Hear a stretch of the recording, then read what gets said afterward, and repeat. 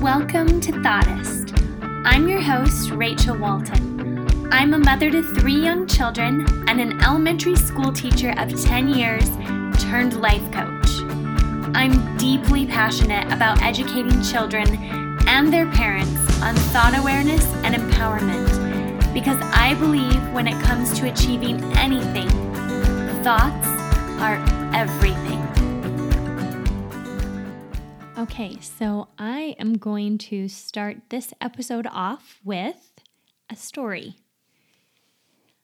So when my youngest was 3 years old, I was going about my day, probably doing something really important, I'm sure, and she comes up to me with this doll of hers, and she looks me in the eyes and says, "Mom, make this doll's head bigger." And I kind of thought I must have heard her wrong. I was totally taken off guard. And sure enough, she repeated herself, "Mom, make this doll's head bigger." I thought that maybe some simple logic would deter her from this goal of hers. But I'm telling you, the more that I tried to explain why this wasn't going to be possible for me, the more she resisted and insisted that I could do this and that I should. And this resulted in lots of screaming and crying. And I'm sorry to say that I did not handle this very well at all. As her voice got louder, so did mine. And we entered into this power struggle that no one was going to win. So she had convinced herself that the doll's head needed to be bigger in order for her to be happy. As ridiculous and illogical as that may sound, for her it was very real. But the reason for her frustration was that she had attached her emotional well-being to a result that she had no control over. And the reason for my frustration was that I had attached my emotional well-being to a result that I had no control over. My guess is I'm probably not the only one who can relate to this scenario, right? And that means I'm probably not the only one who is parenting with a human brain. And if I'm being honest, I actually have a long list of things that I routinely attach my emotional well-being to, like how other drivers are driving around me on the road, or whether or not my husband remembers to do something that he totally said he would do, or my children remembering or forgetting to put their lunches they packed into their backpacks before we get in the car and head out. So basically, I keep telling myself that if drivers could just drive safely, and if my husband could just remember what he said he would do, or if my children would be more responsible, then I could be happy. Then I wouldn't have to get frustrated. So can you see how my quote-unquote need to control people and circumstances will increase if I'm attaching my emotional well-being to them? This is what I call emotional captivity. So it's like I'm handing my happiness key over to someone else or something else. And I'm giving that person or that circumstance the responsibility and the power of letting me out of my cage of frustration and unhappiness. It's just not very effective. So, do I have any Disney fanatics listening? There is a ride called the Pirates of the Caribbean, and you go through this like winding river and you see all these awesome pirate scenes. It's one of my favorites. But there's a part of the ride where you see this prisoner with his fellow prisoners, and there's a dog that has the keys to open their cage. And he's just, a few feet away. And this one prisoner has this bone, and he's just waving it around, trying to get the dog to come over. And that's what I think of when I think of emotional captivity. We are giving our keys to somebody outside of us, outside of where we are. And we're just trying to manipulate and control the circumstance or the person that has our key so we can have it back. But what I want you to always remember, and sometimes it's hard to remember this, I forget this quite often, that key to your happiness, to your emotions, it is yours. And you get to keep it. And you don't ever have to give it away to anyone else or anything else, ever. And this is such good news. It means that we get to choose emotional freedom, and we get to choose it as often as we want to. Now, I actually sometimes choose to be sad or disappointed because those feelings are part of my human experience, and I sometimes want to feel those feelings. But I don't think I ever intentionally choose to be angry or resentful. In my personal experience, those kinds of emotions usually come from being in emotional captivity. And controlling or trying to control others or circumstances, that is an option. We can do that. But also in my personal experience, I find that it usually comes with an unwanted cost. I could continue to ask my kids every single day before we walk out of the door, do you have your lunch? And I could even go drive it to the school for them if they forget it. I may have actually done that before. But what am I robbing them of?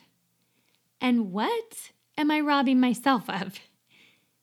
Do I want them to have to depend on me for that? Or would I rather have them learn how to take ownership and become independent? So I'm going to pose a question to you. And I want you to think about this. Where does controlling behavior come from? So if you listened to my first episode, I talk about the ripple. I talk about how we have circumstances and we have thoughts about those circumstances. And when we have a thought about a circumstance, it creates a feeling. And when we have that feeling, it creates our actions, and our actions create our results. So basically, it's a ripple starting from a thought that we choose to think about a circumstance. So I'd like to zero in on the feelings part of the ripple because the feeling is what comes right before we take action. So if we're taking controlling actions, those actions are coming from feelings that we're feeling. So some of the feelings, as I've studied about human behavior, some of the feelings that create controlling actions would be like scarcity. Okay, if you think back on the beginning of the pandemic and how all the toilet paper disappeared, that came from a feeling of scarcity. People were feeling that scarcity and imagining how terrible it would be if they didn't have toilet paper. And so they would go and try and control that circumstance by buying up as much as they could. Another one is fear. So this happens for me when I'm running a little late and one of my kids needs to go to the bathroom when we are already buckled in the car and ready to go.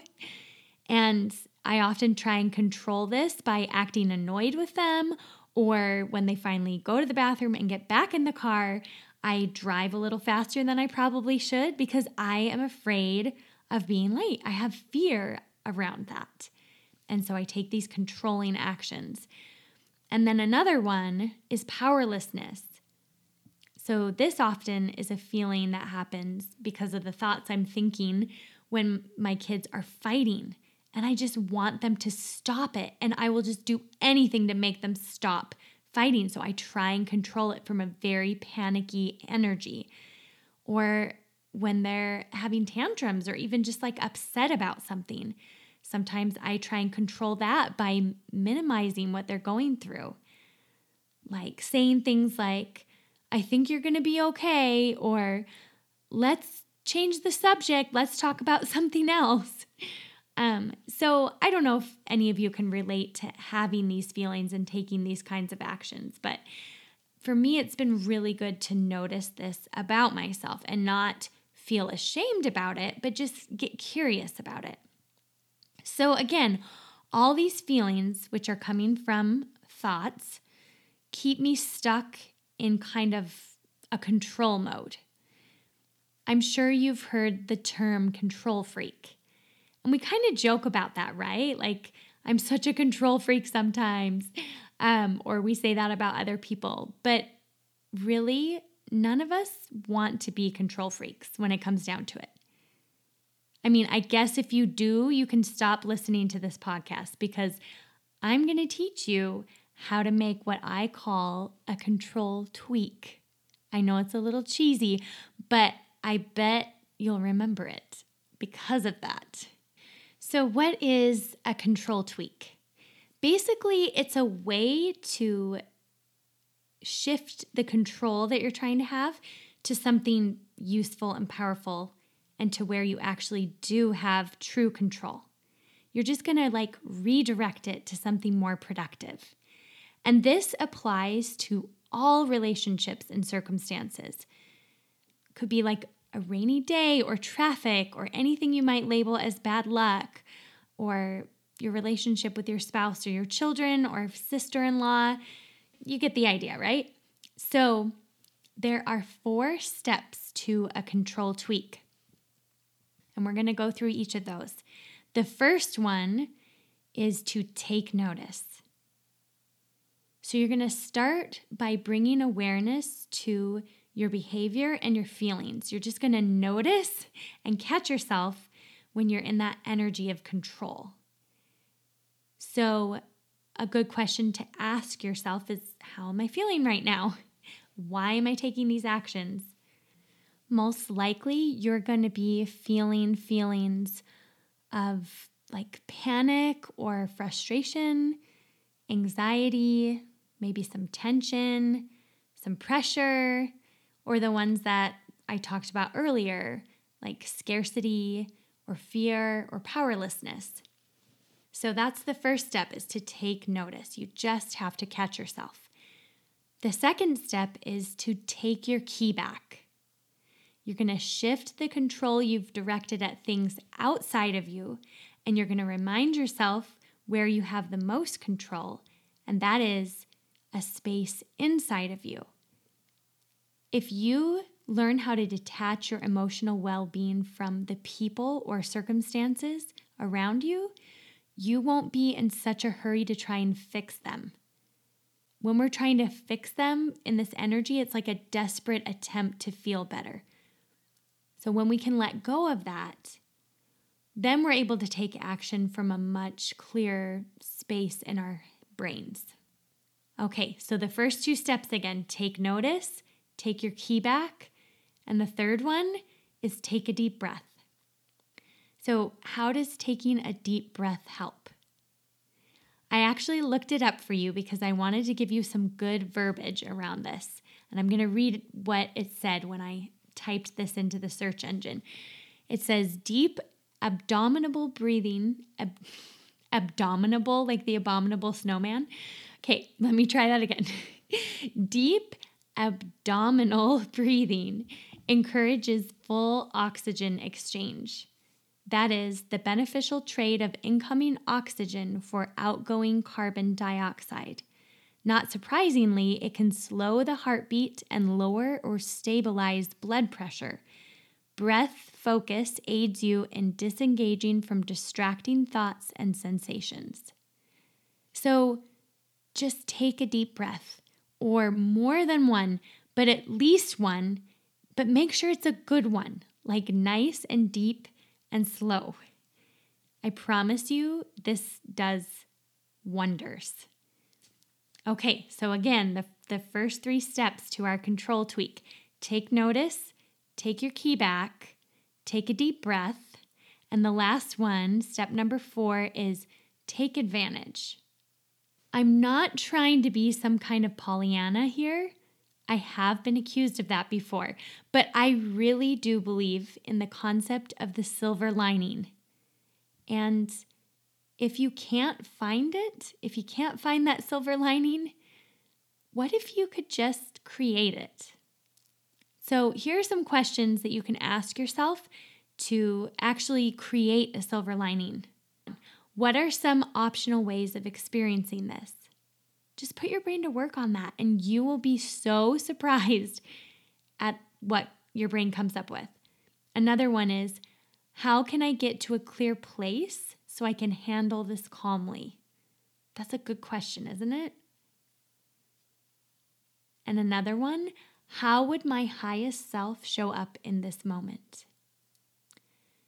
So if you have gone through all of those steps and you're asking yourself these questions, you are setting yourself up to put your control in the right place, to tweak it and put it in the place where it's going to be the most effective, the most productive, and it's going to feel so much better than feeling out of control by controlling things that you can't control, by trying to control things that you can't control. So now you have the 4 steps of making a control tweak. When would it be a good time to use a control tweak? Maybe when your toddler is screaming at the top of his lungs for some irrational reason, or when you are late for school pickup and you get stuck behind 2 trucks that are trying to get ahead of each other, or when everyone seems to need you at the same time and you are completely exhausted. Or maybe when your son is unhappy with a consequence that you gave him for his behavior, and he takes a stick, breaks it in half, and tells you that the stick was you, and then he goes over to your freshly mulched flower beds and throws handfuls of gravel in them. I just may be speaking from personal experience here. But practicing control tweaks is so much more effective than exhausting yourself trying to control the people and circumstances around you. I promise you, this is true. I've experienced it over and over again in my life. But what if you do want to change the world? And what if you do want to hope that people can change? Guess what? I want to change the world. And I also hope that people can change. And I'm not trying to take that away from anybody. I will always stand by the idea that the only place we have ultimate control is within our own ripples that we create. So our thoughts and our feelings and our actions, which then create our results. I'm sure that you have noticed that we can't always control our circumstances or the people around us. But we can create conditions for change. And I think I'm going to need another full podcast episode on this, but I just wanted to touch on it a little bit before we end here today. I want to point out the difference between creating conditions for change versus trying to control so that things will change. Creating conditions involves things like teaching, encouraging, and inspiring. And that's different than trying to control for change. When we're trying to control, our actions are more along the lines of coercion or convincing or even manipulating. And oftentimes we become somebody who we don't truly want to be when we are in that energy. So again, we just want to shift that a little bit and get to the space where we're trying to create conditions in a really loving, powerful way. So go practice some control tweaking, see what it does for you. It doesn't mean you're going to nail it every time. I certainly don't, and I've actually done a lot of practice on making peace with that fact. The fact that I'm probably not going to perfectly master this in my lifetime, and that's okay. But I can tell you that I have made so much progress. And I've done that by shifting my control from things outside of me to things inside of me. So, just as a recap, take notice, take your key back, take a deep breath, or a few, and take advantage. So now I'm going to try and create some conditions that encourage you to come join me on my next episode. I'm going to be talking about how to feel emotions all the way through. And I view this as one of the most valuable skills you can learn in this lifetime. And I've got a really effective process that I've come up with to do this. So it's something that I've taught myself and also my clients, and now I want to share it with you.